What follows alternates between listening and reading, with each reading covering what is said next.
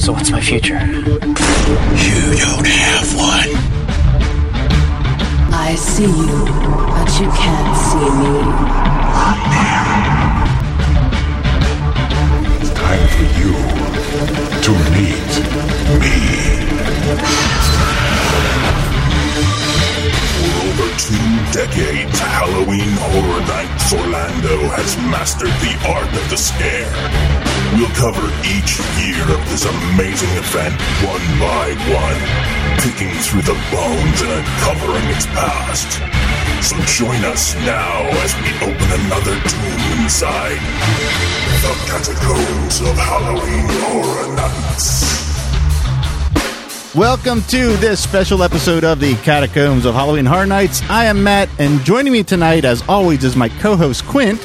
Hello. And a very special guest, a name that everyone that is a fan of Halloween Horror Nights knows. He is the Director of Entertainment Creative Development for Universal Studios Orlando, which of course includes Halloween Horror Nights. Mike Aiello. Mike, welcome to the show, and thank you for taking time out of what must be one of your busiest parts of the year to talk to us today. Oh, no, it's my pleasure. It's always busy around here nowadays. Yeah. No, my pleasure. No, great. So really just want to start out casual and talk to you about your history and your perspective of Halloween Horror Nights as a fan. That's what this show's about. It's about how much we love Halloween Horror Nights, and we go through the history of it. So really my first structured, I guess, planned question for you is, with this Halloween Horror Nights 25th year quickly approaching, apart from you manning this milestone event, how are you feeling about this as a fan? Oh, well, wow, that's an interesting question. Yeah, it's weird too, because like Halloween Horror Nights has been in my life since it began. In 91, I came to the event, with my dad every year until I became an employee in 96. But yeah, so every year it was tradition with my father and I to come to Halloween Horror Nights, and my dad, is a huge horror fan, and he brought me up with horror and the classic monsters and, everything a horror fan loves, my dad loved and brought me up on it, whether it was good for me or not, I guess. So, it turned out okay. Yeah. But yeah, we came to the event every single year, and I just remember it was the first time I had been to anything like that, as far as a theme park Halloween event. I did, my own haunt as a kid and trick-or-treated and scared kids, trying to get candy on my front porch and all that stuff that a lot of us do. But yeah, it was just a really, really fun time to experience at that time what I felt was probably the most professional haunted related event I'd ever been to. So you mentioned your father and watching all the horror flicks and stuff. So what are your favorite Halloween horror movies from like any time? What's your favorite one? Frankenstein is my all-time favorite classic horror film, but my favorite horror film in general is John Carpenter's Halloween. Awesome. That takes the cake for me. I can literally watch that movie end to end all day and have no problem with that. But yeah, that's probably my favorite. And of course, all of the staples. I'm a huge Night of the Living Dead fan. Anything George Romero's done, I enjoy. I'm also an Argento fan as well. So I love Suspiria. Oh, wow. Suspiria. It's one of those slow burn horror films, which is a particular type of horror film for a particular horror fan. But I enjoy the slow burn horror movies, and Suspiria is one of my favorites as well. Oh, excellent. But I'm a huge Trauma fan as well. Oh, now you're talking. Now you, the only other person other than myself, I think that I've ever spoken to that have said those words. Really? Yes. Oh, I love Trauma, man. Toxic Avenger, Sergeant Kabuki Man, Class of Nukem High. Yep. Romeo and Juliet, all these movies. There used to be a video store when I was growing up that had a trauma section. It was a video store / coffee shop, so they were like, really, it was really awesome. But they had a whole trauma section on VHS. So my sister would get, whatever she wanted. I'd go straight to the trauma section and pick out, Toxic Avenger 2. Oh. And I'm a huge trauma fan. One of the few box sets of DVDs I own is the Toxic Avenger set of all 4 movies and the Toxic Crusaders cartoon. That's awesome. Yeah. So I think if Matt hasn't already offered you this before, you're now officially welcome to come drink with us anytime. All right. I passed the trauma test. That's a test I didn't even know existed till this conversation. That's great. So you said something, and I've heard you say this at a couple other events. So the Halloween house was I think it's safe to say, a dream house come true for you. No question. Okay. No question. That Michael Myers, like the post-exit Michael Myers at that house last year, that was probably the biggest scare I've ever had at Halloween Horror Nights. It got me and Quint hands down so good last year. Oh, that's great. That's great. No, that maze was a labor of love. I mean, yeah, I'm sure. We just wanted to just do right by that film, and yeah, it was magnificent. And I'll never forget, before we started rehearsals for the maze, we had just gotten finished with the decor, and I sat in the living room, and we were running the video on the TV of the original thing, and I just sat on that sofa and just looked around. I'm like, holy crap, I am sitting in the film. This is amazing. So cool. And I actually freaked myself out because I'm like, at any point Myers is going to come out somewhere, and I knew there was no one in there. It was just me and maybe a couple other technicians, but it was surreal to sit in there. And there's been a couple moments like that. I remember, American Werewolf, seeing the slaughtered lamb, in full view the year we did that. And then, which we'll actually get to do again this year, seeing the entire Elm Street facade, 1428 Elm, fully realized. Those are kind of out-of-body moments that we have, even being so connected to the event. It's not lost on us the impact that a lot of these environments have and a lot of these characters have for horror fans. And I think that's the one thing that really we are really proud of, is that, we're fans of everything that we're creating, and our only goal is to try and make it the best we can. Yeah, the love of the material has shown through, and it does more and more every year. I mean, it's an event that just keeps getting better and better. I know everyone says that, and I'm sure everyone must mean it because it's true. The love you guys have for the properties that you pick, and even the original properties as well. I mean, the stories are fantastic. Everything you do is top notch. It's just been a event that's been such a pleasure for me to watch grow and become what it has, and continues to grow and get better. And I get more excited every year for it. So that work is not missed by us Halloween Horror Night fans at all. That's really appreciated. And again, I think I've talked with, I can't tell you how many hundreds of people that are fans of this event. And again, I'm one of them. I just happen to be able to work on it as well. But the amount of the kindness and honestly the respect people have for what we do and is not lost on us at all. And actually, it's the first thing we think about when we're in the middle of like the first steps of creating something for the event is, what would those fans want to see? What would we want to see as fans? And there are years we're able to accomplish everything we want. There's some years where it's like, oh man, I wish I had done that better. We're also very critical of what we do. And I think that's also a really important trait to have in a creative process is being critical of what you do and understanding when something was a challenge and you may not have met it, is figuring out how do you make it better. That's the great thing about the event is we do it every year, so we're able to learn in real time what's working and what can we improve on, and that's never lost on us.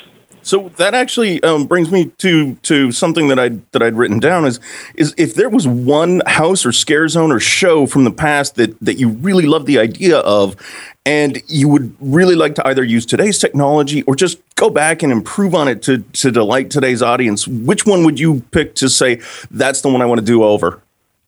Oh man, well, it's rare we do anything over. So, gosh. You know what? Full disclosure, if I had the chance to do something again, I'd really love to tackle Resident Evil again.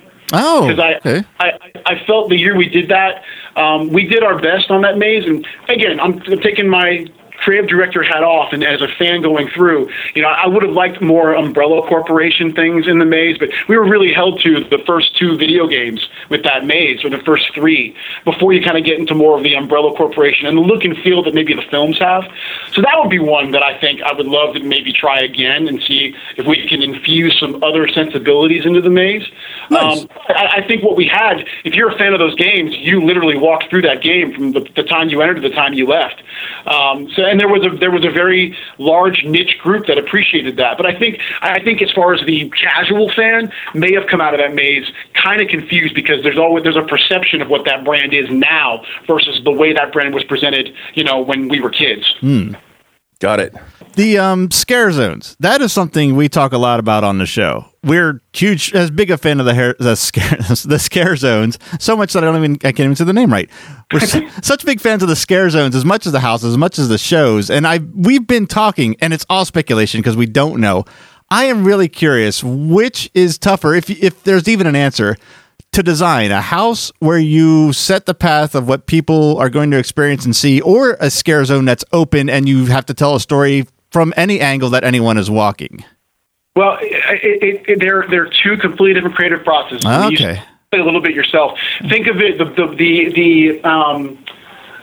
the categories I'll place house and scare zones in relation to, an analogy would be, houses are like a theatrical book show, where we're in control every step of the way of what you're seeing, what you're feeling, how our characters are interacting. It's the most scripted.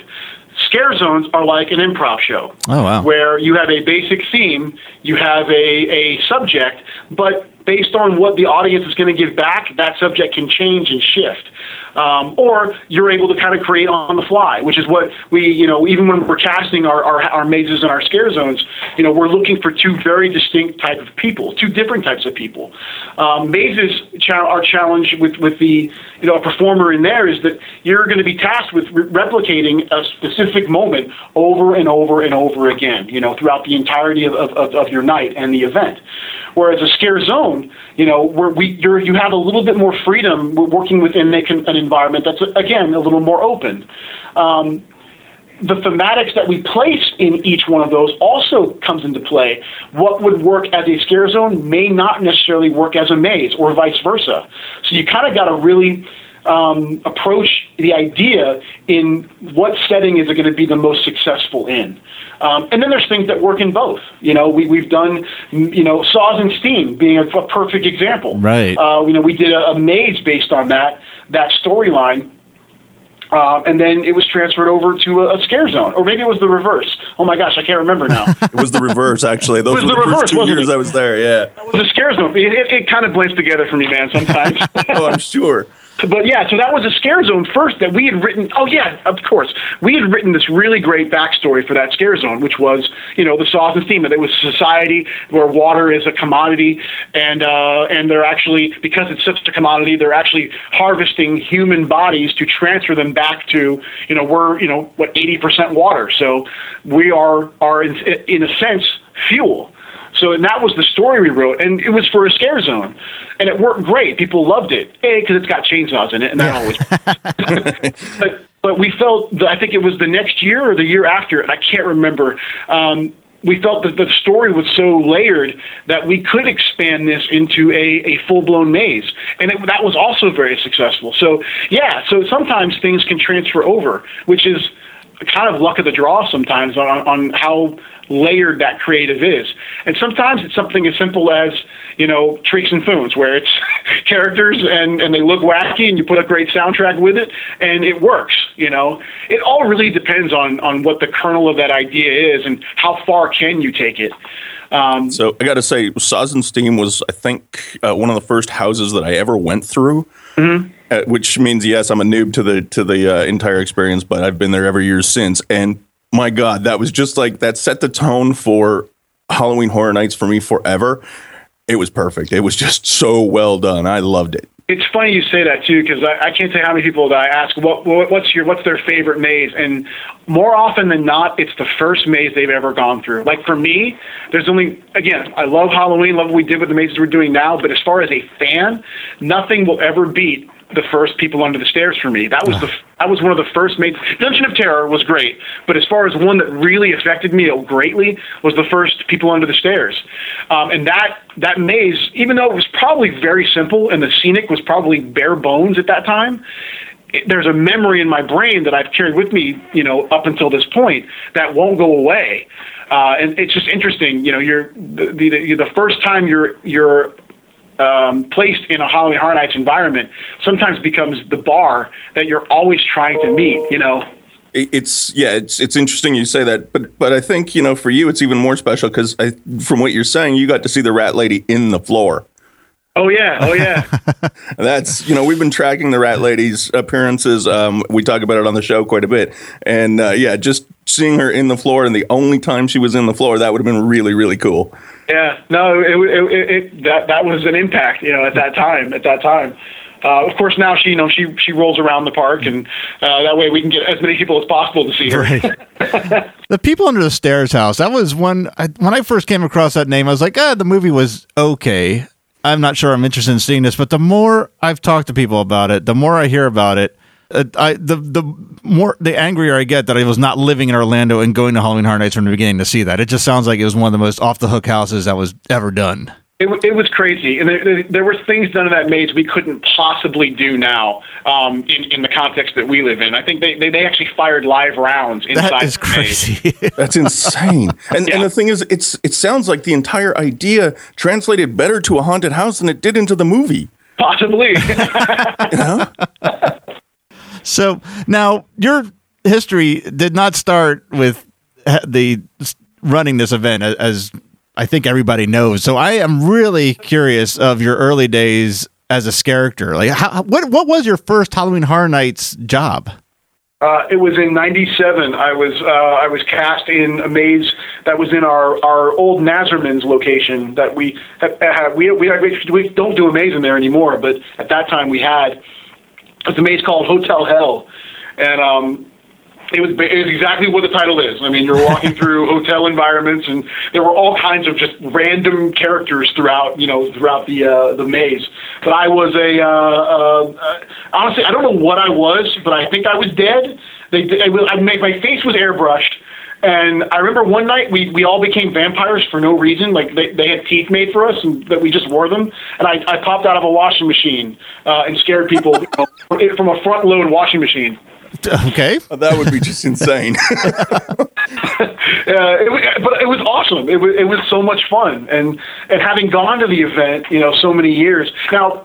Technically, that was my first job as a performer in the event. The year prior was my first year employed at Universal. That was in '96, and I worked at Jaws. But during October, I would work like 4 hours at Jaws, and then I would get carted over to currently, which is our disaster location. Yes. At that year, there was a Tales from the Crypt maze. That was best of movie hits maze, and I was operations, so I was actually in the maze watching over the performers. So that was technically my first job with Horror Nights, was in operations. And then the next year, I said, I don't want to watch the maze anymore. I want to be in it. So I did that instead. And then from there, it just kind of grew. In '98, I was in, I think '98 was Frightanic. I was the captain of the Frightanic. There was a double run maze we did based on that.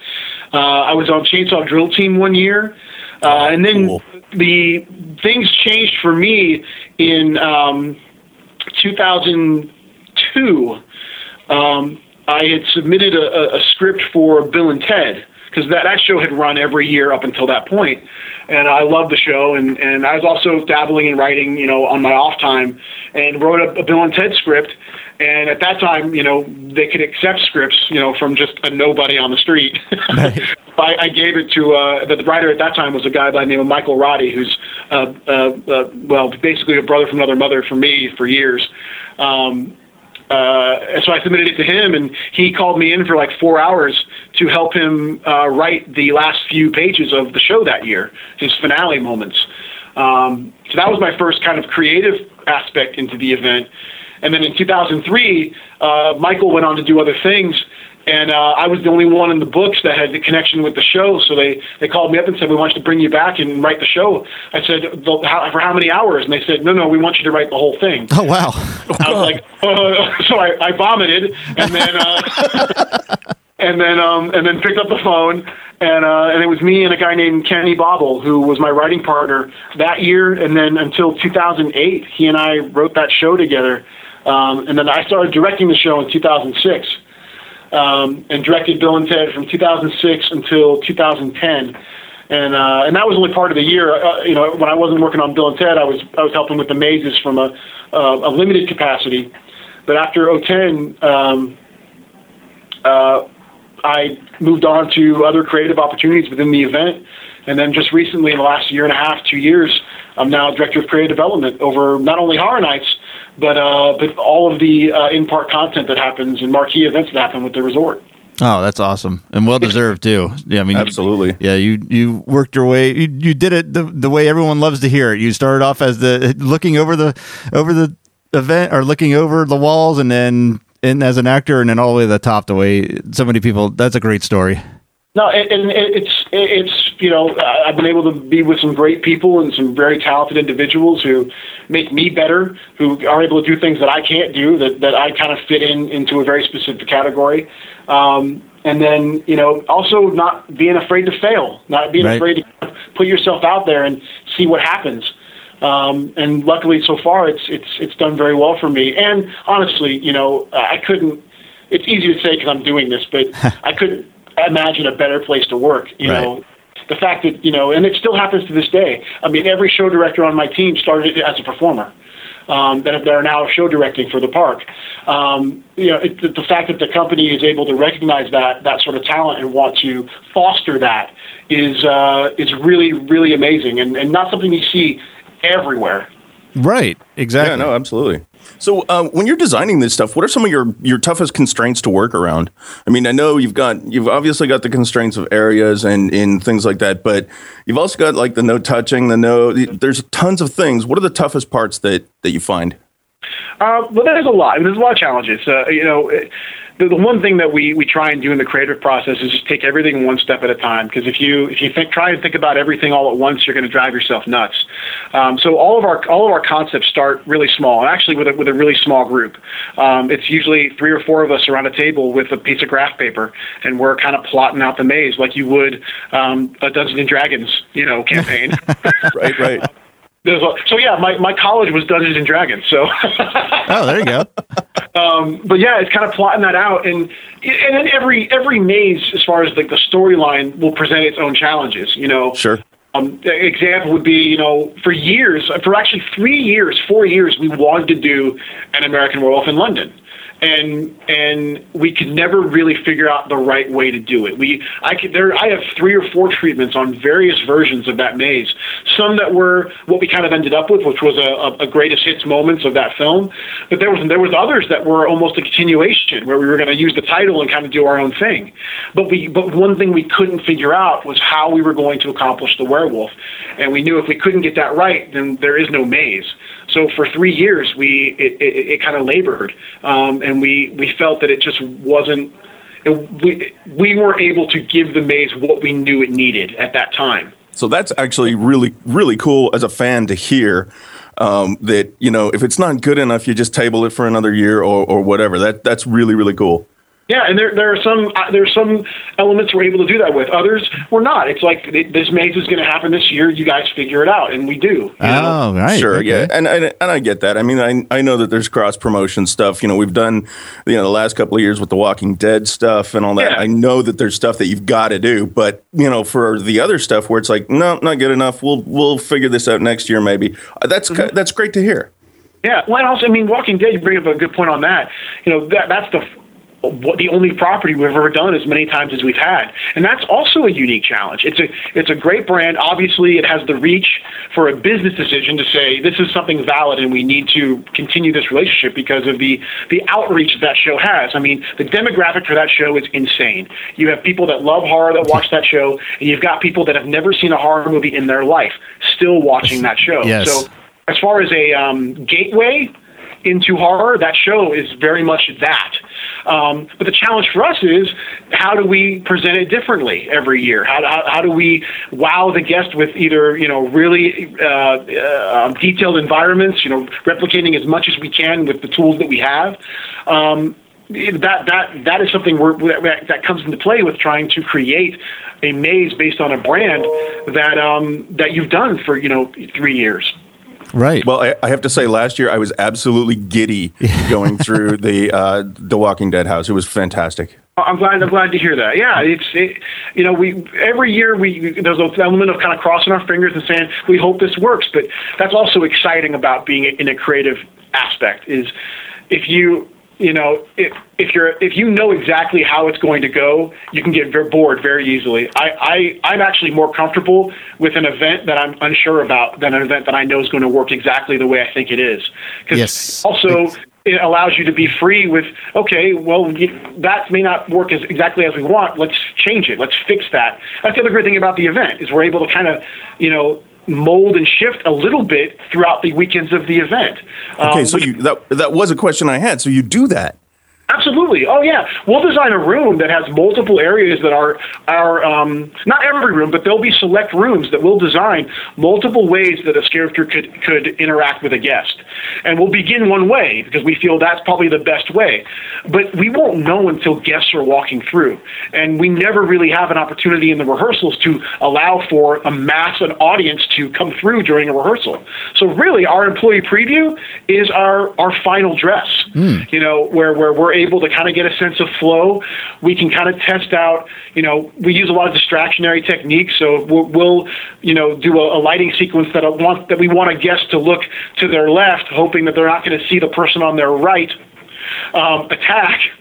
It works. Trust me, it works. It works great. If it doesn't, we're going to change it. We're going to figure out how to make that better. Right. And so the one thing that we never lose is the fact that we're still for lack of a better analogy, we're still kind of a trunk show theater in some cases, and that's good, where, we haven't lost the ability to be able to shift and change and adapt.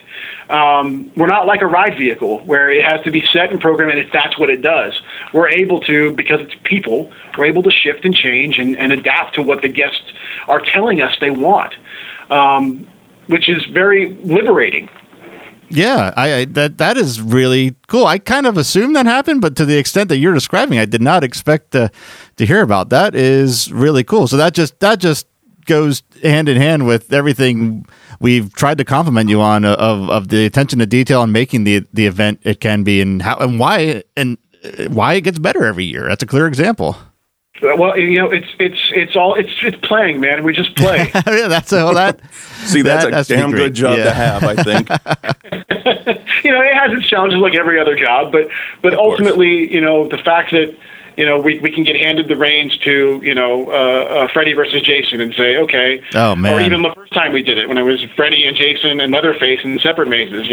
That's a dream come true. I mean, it's the same plan we've got whenever we're handed, we got to do the entertainment for Harry Potter. I mean, it's these just kind of pinch me moments where you go, oh my gosh, this is really great. And I want to put as much as I can into this that I'm able to do. And hopefully on the other side, people like it too.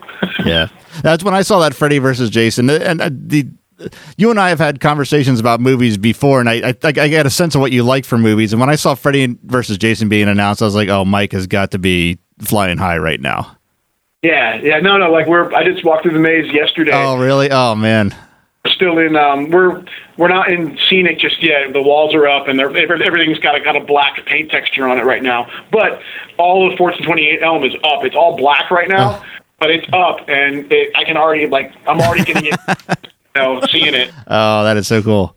It's cool. Again, there's these pinch me moments where you go, "This is pretty freaking cool." Yeah. And I'm just happy to be a part of it.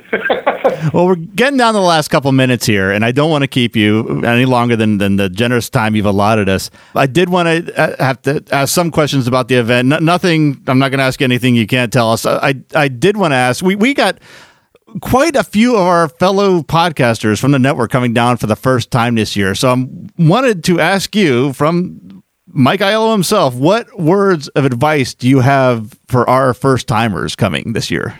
Oh, wow. It's pretty simple, man. Have fun. I mean, that, I think the coming in with, again, if it's the first time you've ever been, you don't have any expectations. You're just along for the ride. And there's a part of me that even when I go see a movie, I wish I could turn my brain off and just enjoy it. You know, I think that's the biggest thing is come and have a great time, have fun. Expect to get your pants scared off of you. Hope you brought an extra pair. And also, too, take it in. Because one thing, actually, John Landis quoted this last time when we worked with him. He was amazed at how fast people willingly go through the maze. Like, they'll enter a room and just run to the other side if there's space there. They won't look at anything. They'll just run. And so my advice for anybody coming for the first time is take it in. Take in the environments as you're going through these mazes, and if you don't get scared easily, which there's a lot of people who don't, they're going in just wanting to see the layers and the textures and see the characters. Enjoy it. That's the best advice I can give, and come with a group of buddies that you're pals with, and have a great time. That's the other thing about the event is, and it's always been this way. It actually started this way. It's a party. That's what the event was based in when it was Fright Nights. It was because they didn't have a whole lot of content at that point. It was DJs, and it was a maze, and it was a few hundred characters populating the park with no environments. But it was a party, and that's one aspect that I think we always want to make sure everyone understands is, yes, you've got these mazes and these scare zones that are frightening, but ultimately it's still trick or treating. Right. Trick or treating for grown-ups. I got to say, I'm one of those guys that doesn't scare easily, but I swear you guys get me every year several times. And it's just, I love getting scared. It's just, I don't know. I look around, I see things coming. It's like, oh, okay. But yeah, they always get you somewhere. Oh, that's good. I'm glad to hear that.